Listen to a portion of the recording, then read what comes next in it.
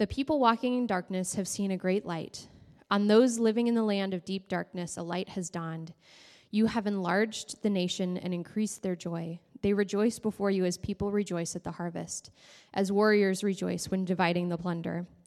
For as in the day of Midian's defeat, you have shattered the yoke that burdens them, the bar across their shoulders, the rod of their oppressor. Every warrior's boot used in battle and every garment rolled in blood will be destined for burning, will be fuel for the fire. For to us a child is born, to us a son is given, and the government will be on his shoulders, and he will be called Wonderful, Counselor, Mighty God, Everlasting Father, Prince of Peace. Of the greatness of his government and peace there will be no end. He will reign on David's throne and over his kingdom, establishing and upholding it with justice and righteousness from that time on and forever. The zeal of the Almighty will accomplish this. This is the word of the Lord. You may be seated. All right. Well, welcome today. We are literally in a snow globe this morning, and it's kind of pretty, isn't it? I'm really excited that this is the first Sunday of Advent. And this is the day we got. And you all got out, which is also good. It's good. So, today we begin a sermon series entitled Foretold, where we'll be looking at 4 different Old Testament prophets and what they have to say in anticipation of the coming of Christ. Because the Christmas season, spiritually speaking, is supposed to be distinct from much of what we commonly associate with Christmas in our culture. It's not supposed to be about buying stuff. All right, we'll leave that there. Or Santa and his elves. If I had known Santa was going to be here, I wouldn't have tried to offend him. It's also not about watching Home Alone and Elf on repeat until you can barely stand the sound of it. I don't know if that's just my house, but that happens from time to time, doesn't it? Spiritually speaking, Christmas this Christmas season is a time when that Christians have historically referred to as Advent, to focus on the coming and birth of Jesus, of the Christ. Advent, which is a funny word, we don't often use it, in its just literal meaning, actually just means something that is coming into being. So if there's an Advent horizon, right, it just means that the sun is coming up. And every year, Christians set aside this time to look, to wait, to anticipate, and hope for the child to be born in Bethlehem. We step into the narrative. We anticipate the coming of Christ, so that we can remind ourselves every year of the significance of what that coming means for us and for the entirety of the world. And also, during this Advent season, Christians also set a time to focus on Christ's second advent, his second coming, as we learn the ways in which the people in the Old Testament anticipated the first coming of the Messiah. We then lean into the second coming of Christ and experience a longing for that as well.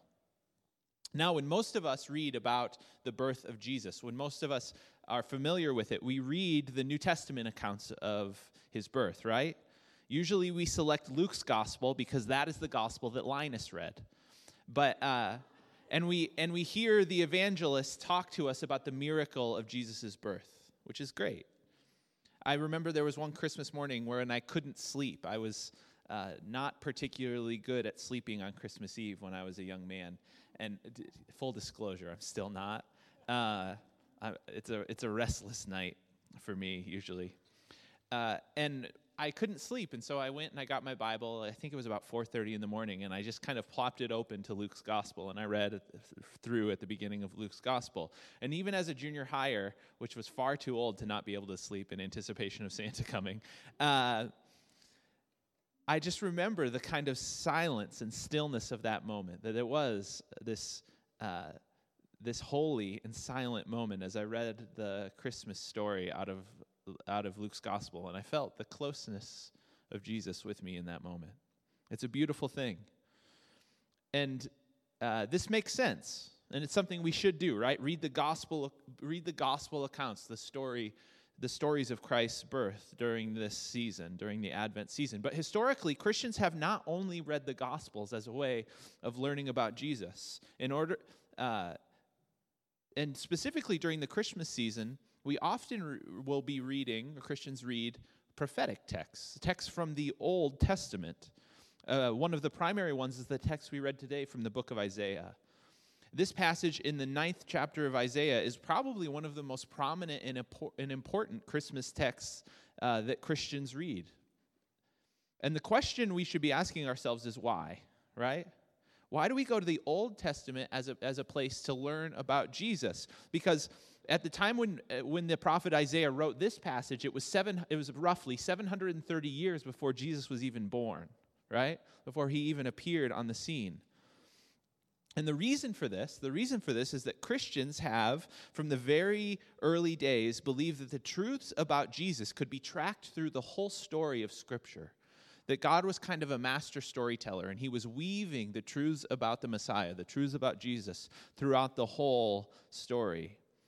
You know, we believe that it all anticipates him. It all points to Jesus. And actually, all the Scriptures find their fulfillment, their summing up in the person of Christ. This is what Christians have always believed. And so this means that it is really important that we look at and understand the significance of who Jesus is and what he came to communicate to us through the story that is told leading up to or before he arrives on the scene. And when you understand the backstory of the Gospels and what lies behind everything that we read on the surface of something like Luke's Gospel, we begin to glean more rich significance from it. You know, part of what makes any story a good story is what it references, right? What it pulls from, what it points to or draws from in order to make that story rich or deep and significant. Good art does this, right? All good art is referential. It references another thing. Great music does this as well. I was listening to Jeff Tweedy. I don't know if anybody know who Jeff Tweedy is, but he came out with a new album on Friday, and I was listening to that album. It's really good. You should listen to it. And there's this line that caught my attention. He says, "I can't see deep, but I can see high and wide." Right? And it's just a line from a song, but you know what he's drawing from there, right? He's using a biblical language that Paul uses to talk about the love of God. When Paul says, "I pray that you would know how deep, how high, and how wide is the love of Christ for you," right? He's pulling from that imagery. And you could just take that verse and you could kind of throw it away as a surface statement. But if you understand the depth of it, you understand what he's referencing when he says it. It makes that more meaningful, right? It makes it more deep, more significant. Any of you who have ever listened to Bob Dylan know that he's a master of this, right? He's just this constant stream of allusions and references, many of them biblical. And he uses these ideas or images to convey in interesting poetic ways the ideas that he's attempting to get across. Good movies do this as well, right? Good movies are always referencing other stories and drawing from past ideas to build a world for us, to build in significance. A great example of this is that a lot of movies adapt Shakespearean stories, right, and set them in modern context. If you're a musical buff, which I am far from, but I have no problem with if that's you, you'll probably know that West Side Story is just a lightly veiled musical version of Romeo and Juliet, right? Many of you know that, I'm hoping. You can communicate with me a little if you want to. Thank you. So that's one. And now the next one, I'm going to date myself a little bit because I am in my mid-30s. But a big movie when I was growing up was 10 Things I Hate About You. Do you guys know that movie? Yeah. Which is basically Shakespeare's The Taming of the Shrew, seen through the lens of an early aughts high school dramedy, which is fun. And probably most popular in our context today, and is probably a most recent memory, is The Lion King, which follows the basic structure of Hamlet. If any of you read Hamlet, you'll know that that's what The Lion King is. That's the story arc of Lion King. Did I blow anybody's mind with that one? No? Everybody's aware of that? Okay, good. You know, you don't need to read Shakespeare to enjoy The Lion King, okay? Just FYI. But now that you know that, right? Now that you know that it will lend a kind of depth to what you're experiencing when you listen to that story, right? You can enjoy all kinds of things, but as you can enjoy all kinds of things on their surface, but as you dig into them and you understand what they're referencing and you understand the backstories that are kind of propping up or supporting a particular piece of art or a particular story, it gains significance, right? It becomes a more deep, a more enriching experience. So now you don't need to understand the history of King Ahaz, who's the king we're going to be talking about today, struggling with the Assyrian Empire that you can read about in 2 Kings 15, in order to understand exactly what Isaiah is saying, or in order to understand what the Gospels are saying about Jesus, right? But understanding the larger story does deepen or enrich our understanding of who Jesus is and what he came to do. It really does. It's like a surface reading of the story of Jesus in the Gospels it's kind of like if you were a ship and you were sailing on top of the water. But beneath the surface of the ocean is this kind of depth and biodiversity, right? There's this beauty and significance that you will not see unless you get under the surface. And reading the Old Testament in the light of Jesus, the Messiah, is like putting on scuba gear and going for a little dive. It reveals all kinds of connections and meanings and insights that are beautiful and enlightening and help us to know and love Jesus more.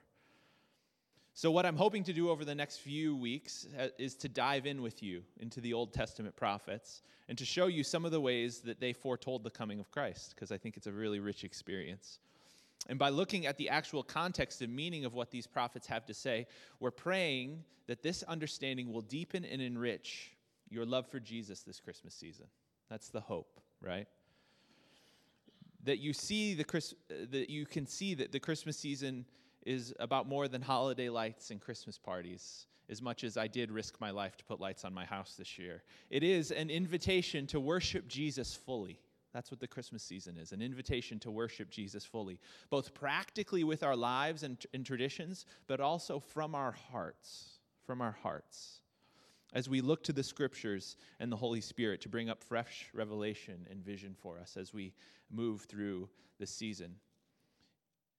So today, we're going to hop into Isaiah chapter 9, all right? Now, if you don't have your Bibles with you, it would be good to reach under the seat in front of you and grab a Bible, because we will be dealing with the text in a little bit more detail today. Just an encouragement for you. That a Bible's a really great thing to have. And if you don't have one, you can have the one under the seat, or you can come up and talk to me, and we'd love to get you a Bible that you can use. And Christians are not people who worship the Bible, just FYI. Sometimes evangelicals get accused of this. We get accused of worshiping the Bible. We are people who worship Jesus, right, first and foremost, and we believe that the Bible is God's special communication to us. It's a book that reveals the truths about Jesus, and for that reason, we use it and value it, all right? So just a little bit of information, I suppose. All right, so Isaiah 9. Now, Isaiah, along with most of the other prophets in the Old Testament, address Israel and Israel's kings during a time of incredible internal and external political pressure. We're going to dive into the history of Isaiah for a minute. So if any of you like history, you will certainly enjoy this. Internally, for most of the history of Israel, Israel was a nation state in the middle of a civil war. It was split between north and south. All right? I think we have a picture. We have a slide of Israel here. Can you see that? So that's a good description of what Israel looked like during the time of Isaiah. You have Judah, the southern kingdom there, whose capital was Jerusalem, the city of David. And then in the north, you had what is often called Israel in the Scriptures, and its capital was Samaria. Judah is called Judah because it was the region in the land that God gave the people of Israel, where the tribe of Judah settled. So this is what Israel looks like at the time in which Isaiah is writing to the people. And can you imagine, right, if you're this nation and you are split in two, right? You're split in two. The king that Isaiah is addressing, Ahaz, it takes up residence in Jerusalem on the seat or the throne of David, and he is addressed as the kind of rightful king of Israel. But there is still this kind of crazy political thing happening in Israel at this time where the northern kingdom is actually kind of set against the southern kingdom. They're fighting, but they're both attempting to deal with this other thing that is happening that is a kind of external political pressure that isn't just internal to the nation itself, but is also external. You see, as they were fighting this kind of civil war in Israel, there was also a military superpower that was kind of hanging over the top of Israel and threatening to impede or to attack them. And we have another slide there. The Assyrian Empire. This is from the year 723, which is right around the time when the prophecy that we read today was given. This is the Assyrian Empire. Do you see how big Assyria is and how little Israel and Judah are down there in the corner? Crazy, right? Crazy. Assyria was not a nice nation, right? They were intent on taking over the known world. And at this time, they were the most powerful and significant and ruthless nation that was out there. Egypt was really scared. The Egyptian pharaohs that you can see kind of down in the corner were really scared of Assyria as well at this time. Assyria was known for their brutality, for their ruthlessness, and for their really duplicity. They would lie a lot, and they would say they would make a treaty, and then they would go back on the treaty, and they would conquer people and do all kinds of things like that. If you've ever read the book of Jonah, Jonah is called by God to go to Nineveh, which was the capital city of Assyria, all right? And he's called to go there and to tell those people about God, about Yahweh. And he is not into it at all, okay? And this is because that's what it looked like, right? And that's what it felt like. It felt to Israel like Assyria was a shadow that had kind of cast itself over the region, right? This Assyrian threat was this ever-present thing, and all of the people in that area were dealing with it. So this is right around the year 730 BC, and Assyria is on the move. They're gaining power. They had a number of kings. One of the kings' name was Tiglath-Pileser, right? I don't know. That was just in my head. I wasn't even in my notes. You're impressed, I know. And these guys were on the move. Right, these guys were on the move, and they were trying to take more and more land. And so all of the people in the region of Israel are both fighting the civil war, and they're attempting to figure out, what do we do about Israel? How do we figure this out? And for the northern kingdom, this is what the northern kingdom decided that they were going to do. They decided that they didn't have any chance of actually fighting Assyria. They didn't have a shot. And so they decided that they were going to make a treaty. They were going to make treaties both with kind of Egypt and some surrounding areas and with Assyria itself, because they wanted to just not get steamrolled, right? But from in the southern kingdom of Judah was kind of struggling with how to deal with this issue as well. And particularly their king Ahaz was trying to figure out what he should do. But it's in the middle of this situation, this time of great internal and external political struggle, that the prophets really come on the scene, and they really begin to make statements to the kings, to the ruling authorities, to the political powers of their day about what God wants them to do, about what God has for those particular, for Israel in particular. And from the perspective of the prophets, making alliances was a problem. It was a problem. The prophets didn't like this, and they told the kings that they didn't want Israel to make alliances because they had this fundamental belief. They had this fundamental belief that Israel was not a normal nation. It was not run of the mill. They believed that Israel was God's people. And they actually give all kinds of warnings about treaties and alliances because they knew that the quickest way for Israel to fall away from its worship of the one true God, Yahweh, was to align and intermarry with foreign nations. This is actually what really brought down the nation under Solomon. You know, there are only two kings in Israel who ever ruled over the nation as a unified nation before it was split. The first was David, right? David really unified and solidified Israel as a nation. He expanded their borders, and they were a unified nation. And then his son Solomon did the same thing, except that soon after Solomon's death, the nation split in two. because of some of the things that Solomon did while he was king. And one of the things he did was take a lot of foreign wives. Solomon had a lot of wives. He had a little bit of a hang-up, actually. But what taking a wife meant was that you were making treaties with other people. Sometimes those treaties were economic. They were about trade. Sometimes those treaties were about war. They were about all kinds of things. But one of the things that happened when you made a treaty and you took a wife from a foreign nation was that you also brought along with that person and that nation those people's gods. And so with intermarriage and with treaties came a defilement of Israel's worship. They began to move away from the worship of Yahweh in the singular sense and move into a kind of syncretism, a worship of Yahweh, but also these other gods alongside or around Yahweh as well. And the prophets didn't like this. They didn't like it one bit. And they actually said that this kind of this syncretism was the reason that Israel was enduring so much strife, so many problems, why Israel was a divided nation and why they were being conquered and why there were these incursions from enemy nations into Israel. And in the first part of Isaiah's prophecy, he is speaking to King Ahaz of the southern kingdom in Jerusalem, saying, here's how you solve your problem.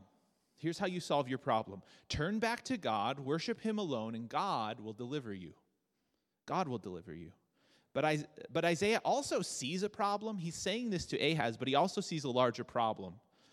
And the problem was that he knew that Israel was never really going to return to God in the way that he was prescribing. That there were decent kings who came along. Ahaz was not one of them, but there were decent kings. One of those kings was a guy named Hezekiah. Say Hezekiah. See, I'm making sure you're listening because this sounds like a boring history class a little bit. Hezekiah came along and was a decent king. He began cleaning up the worship of the people, right? He began to tear down the high places and do all of these things and start to cleanse the temple of its foreign idols and things of that nature. But he didn't do all that God wanted him to do. And at the end of his life, Hezekiah began to make more treaties, right, to try to get out from under the Assyria thing, and things went wrong. You know, if you read Isaiah's prophecy, you will see that Isaiah knows something. He knows that the kings are not going to lead the people, and he knows that God's people are in quite a pickle, that they're in a pickle, that they are in a situation that they're going to have a hard time getting out of, and that they are going to need a deliverer, a king with superpowers, if you will. This is what they're going to need. And this person becomes known in the Hebrew Scriptures as the Messiah, which just means anointed one or anointed king, who would take up the mantle of his father David. This person would be in the line of David and would lead the people out of their apostasy, free them from their bondage, just like Moses freed the Israelites from Egypt, and that this king or this Messiah would set up a kind of enduring kingdom, a kingdom that would last forever. And this kingdom would not just be Israel, but it would encompass the whole world. It would be a kind of light to the nations, and that all nations and all peoples would be blessed by this nation that this Messiah was going to establish.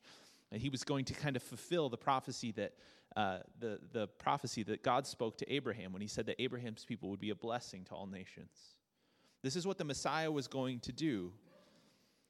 And for the rest of Israel's history, though they struggled with these foreign powers, they were captured, they were taken away, their homeland was destroyed. The walls and the temple in Jerusalem were destroyed by a later superpower called Babylon.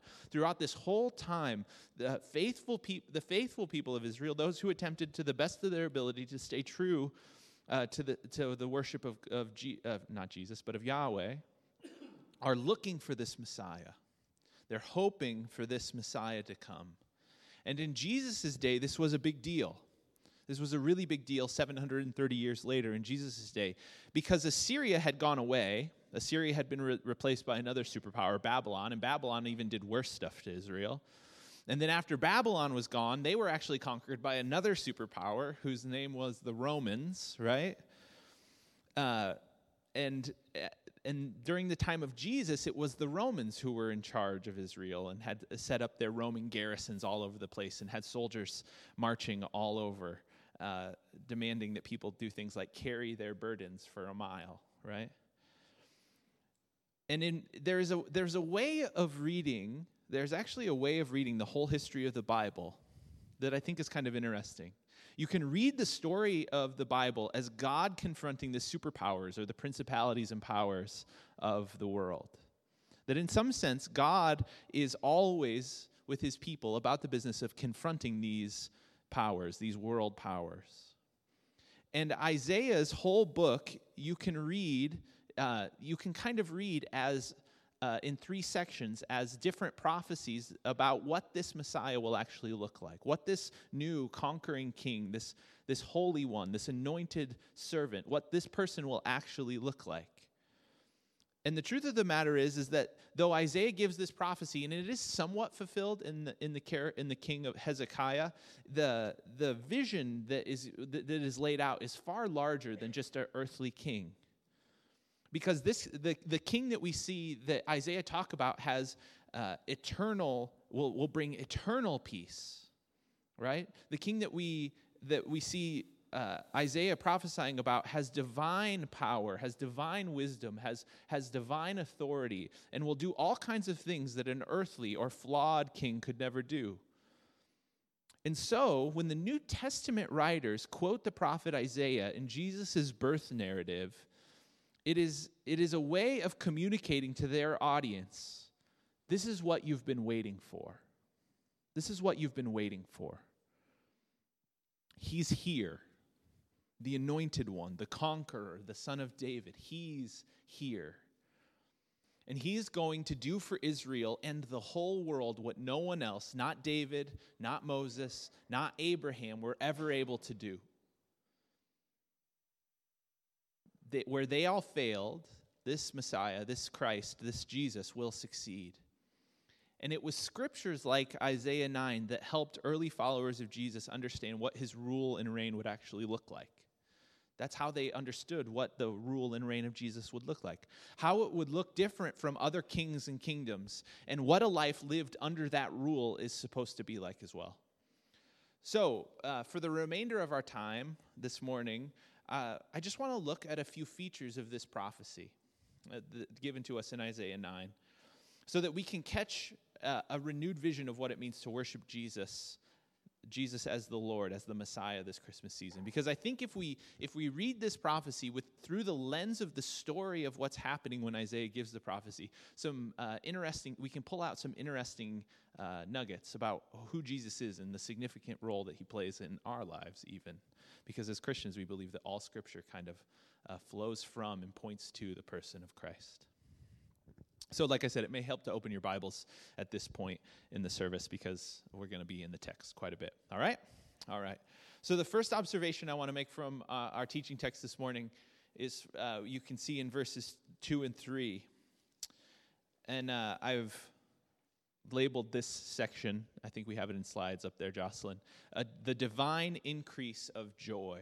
The divine increase of joy. This is what it says. The people walking in darkness have seen a great light. On those living in the land of deep darkness, a light has dawned. You have enlarged the nations and increased their joy. They rejoice before you as people rejoice at the harvest, as warriors rejoice when dividing the plunder. As warriors rejoice when dividing the plunder. The language used here is that when the Messiah comes, along with him will be light and joy. Light is actually a kind of way of speaking about the joy that the Messiah will bring. That this Messiah will bring a deliverance from darkness, right? A move from darkness into light. And that this move will really not just deliver from darkness, but actually deliver from a kind of death. A kind of death, because darkness is associated with death as well in this prophecy and other places. To the first people who heard this, they definitely believed and hoped that the Messiah, that the shadow that was hanging over them, that the Messiah was going to deliver them from, was Assyria, right? When the first audience, when the people that Isaiah gave this prophecy to heard it, that's what they heard. They heard the Messiah is going to take care of Assyria, right? This is what they heard.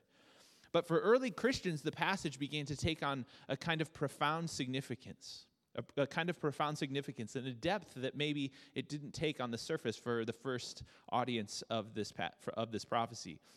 Peter, the apostle, most certainly is playing off this idea when he says in 1 Peter 2, verse 9, he says that Christ has called his people out of darkness and into his wonderful light. This is what Peter says in 1 Peter chapter 2, that Christ has called his people out of darkness and into his wonderful light. He's playing off this prophecy when he says it. And if you remember that when the angel appears to Mary in the birth narrative, what does the angel say? The first thing he says, I bring you good tidings of great joy, of great joy. And what he means here is more than just joy for her, right? Like, you're pregnant, congratulations. This is not what he means. He means the Messiah has come. He means the Messiah has come. And he means that this Messiah is going to bring great joy to the whole world. The whole world. And this isn't just a feeling. Sometimes when we think of the word joy, we just mean, yeah, at Christmas I'm happy because I get stuff, right? But this joy that is being spoke of in Isaiah's prophecy is a lot bigger than just a feeling of being happy. It's much more significant than that. It is a palpable, tangible joy. You know, joy is described as one of the fruits of the Spirit, right? But actually, Isaiah says, and he gets real specific with this, he talks about the way in which this joy should be experienced. And if you look back at verse 3, he says this, you have enlarged and increased their joy. They rejoice as people at the harvest, right? So people at the harvest, 1. And 2, as warriors rejoice when dividing the plunder. So there's two descriptions of what this joy looks like. The joy of the harvest and the joy of victory. It's joy like you feel when a great harvest comes in, right? When a great harvest comes in, it's like the joy you feel when you know that there's food for the next year, that it was a successful harvest and we are going to survive, right? There's a kind of joy associated with that. There's not many farmers in here, but I'm sure when you have a big yield, right, there's a kind of unspeakable joy that comes about. Have any of you ever worked for a long time on a thing, and then you've seen that thing come to fruition? Maybe it's building a business, maybe it's putting together an engine. I don't know what it is, and you've put in effort for a long period of time, right? And when that thing is done and you've reaped the benefits or you've harvested that, there's a kind of deep significance and joy that comes from that, right? This is the type of joy that Isaiah says will be brought to people by the Messiah. So that's the first. And the second, he says, as warriors rejoice when dividing the plunder. And this is the type of joy that we experience from being victorious in battle, Now, I think when we hear that, we go, I don't know. Me personally, I've never been in battle, right? So I don't know what the joy of that looks like. But I don't think the joy is necessarily a joy of conquering one's enemies, right? I don't necessarily think that's the joy that he's talking about here. The joy that he's talking about here is the type of joy you experience when there's no more fighting. When none of our sons or daughters have to go off to war any longer. When everyone is safe and free from oppression, right? There is a deep sense of abiding joy when you know that you are safe and that there's no more war, right? There's this deep joy that wells up within one's heart when they know that the fighting is done, that the fighting is over, and now there's just peace. There's just peace. And this is the type of deep and abiding, bubbling joy the Messiah brings. The Old Testament scholar Alec Motyer says this, both harvest and victory are divine gifts. They're divine gifts. Harvest belongs to the sphere of nature, the plunder to the sphere of history. The Messianic day provides deliverance from adversity brought through circumstances or by people.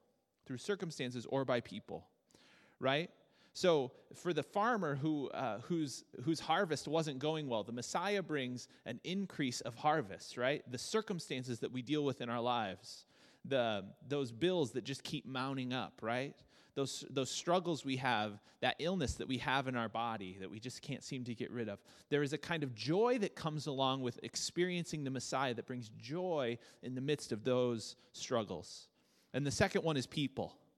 Delivery from other people, right? Lord, deliver me from other people, right? Deliver me from the tyranny of other people. There's this kind of joy that comes along with being free from the circumstances that steal our joy from other people, right? And the Messiah brings this. This all points to the fact that when the Messiah comes, Isaiah says, there is going to be total joy. Joy in my most difficult circumstances. Joy in my most difficult circumstances and joy in my most difficult relationships, right? This is the type of joy that the Messiah brings. And one of the most powerful things I've ever seen in my life, one of the most miraculous things I see, and I run across it from time to time, is when I see a person who's a follower of Jesus, who has a kind of unquenchable joy, regardless of their life situations. A lot of times the people you run into who have this kind of joy, who carry it with them always, and it's kind of contagious, a lot of them have lives that you and I wouldn't want, right? Have you ever known anybody like this? You're like, I don't like your house, but you're happy about it, right? I don't know why you're okay with this. This is a problem. Your car just broke down. Why don't you get mad and kick it or something? And they're like, no, I'm good. I have joy unspeakable. That was a really high voice. That was Mickey Mouse saying joy unspeakable. There is this kind of unexplainable joy that comes about, that kind of bubbles out of the hearts of some people. And it is one of the more miraculous things, and it comes from having an encounter with the Messiah. It comes from having an encounter with the Messiah. It comes from having the knowledge that this God has released us from darkness, that his light has shined on us, and that we have been freed up to have both joy from our most difficult circumstances and joy in our most difficult relationships. This is the type of joy that the Messiah wants to bring to your heart. So that's one. That's the first observation. The second observation is that war is over. War is over. So if you look at verse 4 and verse 5 of our passage for today, and I'm going to move quickly here. For as the day of Midian's defeat, you have shattered the yoke that burdens them, the bar across their shoulders, the rod of their oppressor. Every warrior's boot used in battle and every garment rolled in blood will be destroyed for burning, will be fuel for the fire. When the Messiah comes, there will be no more need for war because his victory is final. His victory is final. So burn your clothes, your blood-soaked garments that you use to fight, because those who seek to oppress you are defeated, and there is no more need to fight. There's no more need to fight. You can hear the first audience, right, hear this and say, I don't want to fight Assyria, right? I don't want to go to battle and die. I want the Messiah to come and handle this for me, right? So that I can burn my war stuff and not have to fight. And God has promised to fight battles for the people of Israel if they just turn to him. When it references in verse 4 Midian's defeat. If you read the Old Testament, it's actually referencing back to a guy named Gideon. Gideon was a very poor military leader. He was really bad at it. He won one of the biggest victories that Israel ever won. And he did it because he was there and he was going to fight, but then God just fought for him, right? And the people that he was in Midian, they were coming to fight and they were going to destroy Israel. And then the people of Israel prayed, and God just, a big light appeared, and that scared all the people of Midian, and they ran away, right? This is the story that this book is referencing. And what the prophet is saying is that when the Messiah appears, there's no more need to fight because God will fight your battles for you. God will fight your battles for you. Now, this was literal for them, right? This was literal for the people who were hearing it. They believed that they would literally not need to take up arms in war anymore. And for us, I believe it is both literal and spiritual, that we don't need to fight people. We don't need to fight people. We don't have any enemies. Except for that cell phone. I fight it. No. Sorry. It's just really close. we don't need to fight anymore. We don't need to fight anymore. So I'm just going to leave that there and move on to the last part.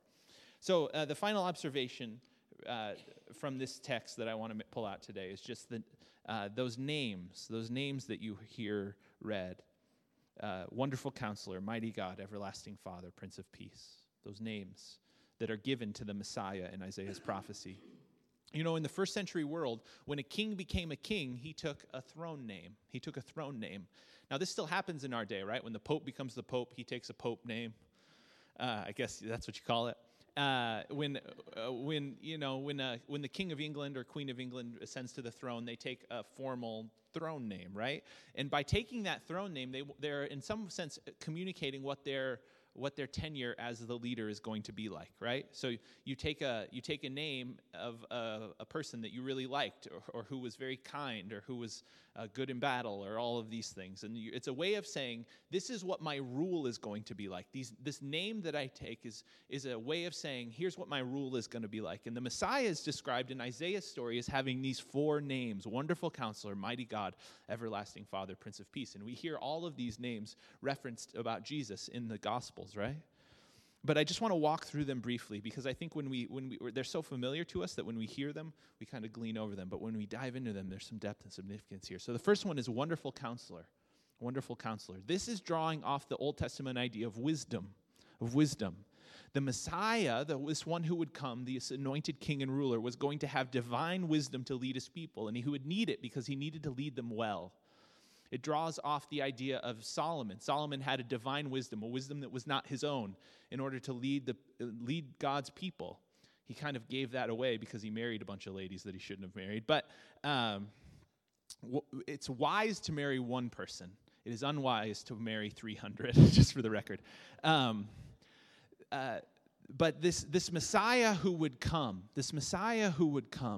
was a wonderful counselor, one who had divine wisdom, one who knew how to deal with the situations that would arise in the nations. And when we read it about Jesus, we read that Jesus as the Messiah is a wonderful counselor. He is one who has great wisdom. He is someone that you should listen to. Okay, that's one. Mighty God. This word, mighty God, actually in the Hebrew really means liberating warrior, or one with great strength. This Messiah has power to liberate his people from the bonds that hold them down, whether that be Assyria or whether it be another thing. This Messiah is mighty. This Messiah has the authority and power to liberate us from the bonds that hold us in place. The third one is Everlasting Father. Everlasting Father. Father is a name that is only ever used of God in the Old Testament. It's never used of anybody else. And so this moniker is a way of saying that this divine Messiah was also going to be a kind of, this Messiah was also going to be divine, right? That this Messiah was also going to have something of his character wrapped up in who God is. And it characterizes his rule as being a rule of care and concern for his people. This God has deep care and concern for his people, just as a father would have care and concern for children. The inbreaking of this Messiah's rule will be one that is marked by care and concern. So that's 3. Number 4, the Prince of Peace.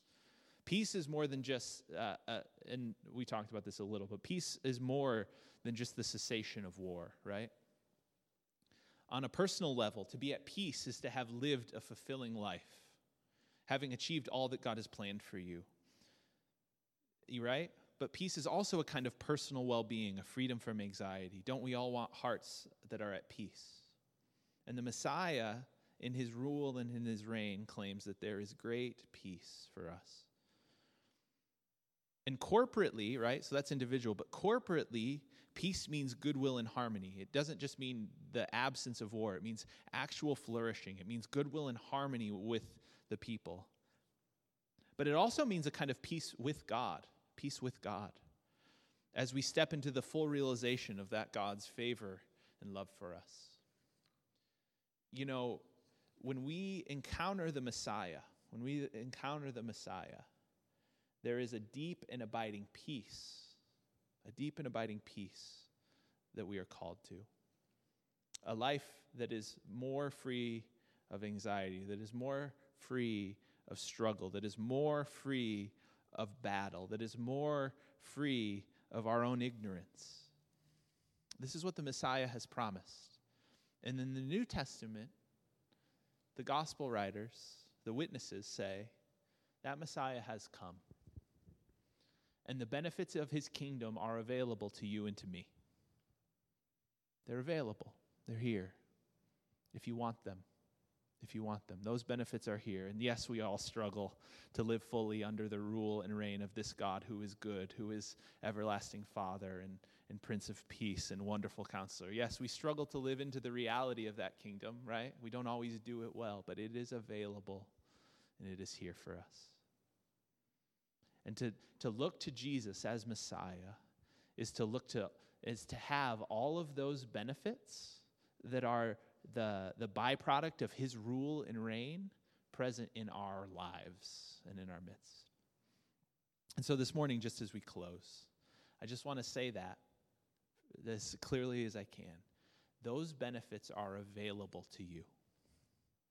They're there and they're present from the Messiah, Jesus. And as you put your faith and your hope in that one, in that person, and you step into or under the rule and reign of that God, those benefits are available to you this morning, this week, this Christmas season, when everything feels anything but calm or peaceful or wise or any of those things. They're available. So as we close today, I just want to pray for you, that you would experience those benefits of that Messiah this Christmas season. That you would look away from the glitz and the glamour of it all, and you would look to the person of Jesus as the source and the one who is the source and sustainer of your life. Can I pray for you? Let's pray. Father, we love you, and we ask, God, that you would help us to see you as the Messiah, the one prophesied in the book of Isaiah, the one who would come, the one who would bring deliverance for us. That you would be for us this Christmas season a wonderful counselor, that we would listen to your wisdom. That you would be a mighty God, and that you would liberate us from the powers that oppress us, that hold us down, that keep us in bondage. That you would be an everlasting Father to us, that we would feel most acutely your love for us, your care and concern for your people, and that you would be a Prince of Peace. That this Christmas season, this Advent season, we would be at peace, both internally as people, with ourselves, both externally in our other human relationships that might not always feel all that peaceful, and with you, God, that we would cultivate peace with you through your Son, Jesus Christ, that we would look to Jesus as the one who would bring us peace. And so now, in the name of that Jesus, we thank you. We claim the benefits of being a citizen of this kingdom with this King. And we ask that you would help us to walk in them, walk in the fullness of it this week, in this month, in this year. And we pray it all in that name, the name that is above every other name, Jesus. Amen and amen and amen. Go today in the grace and in the peace of the Lord Jesus Christ.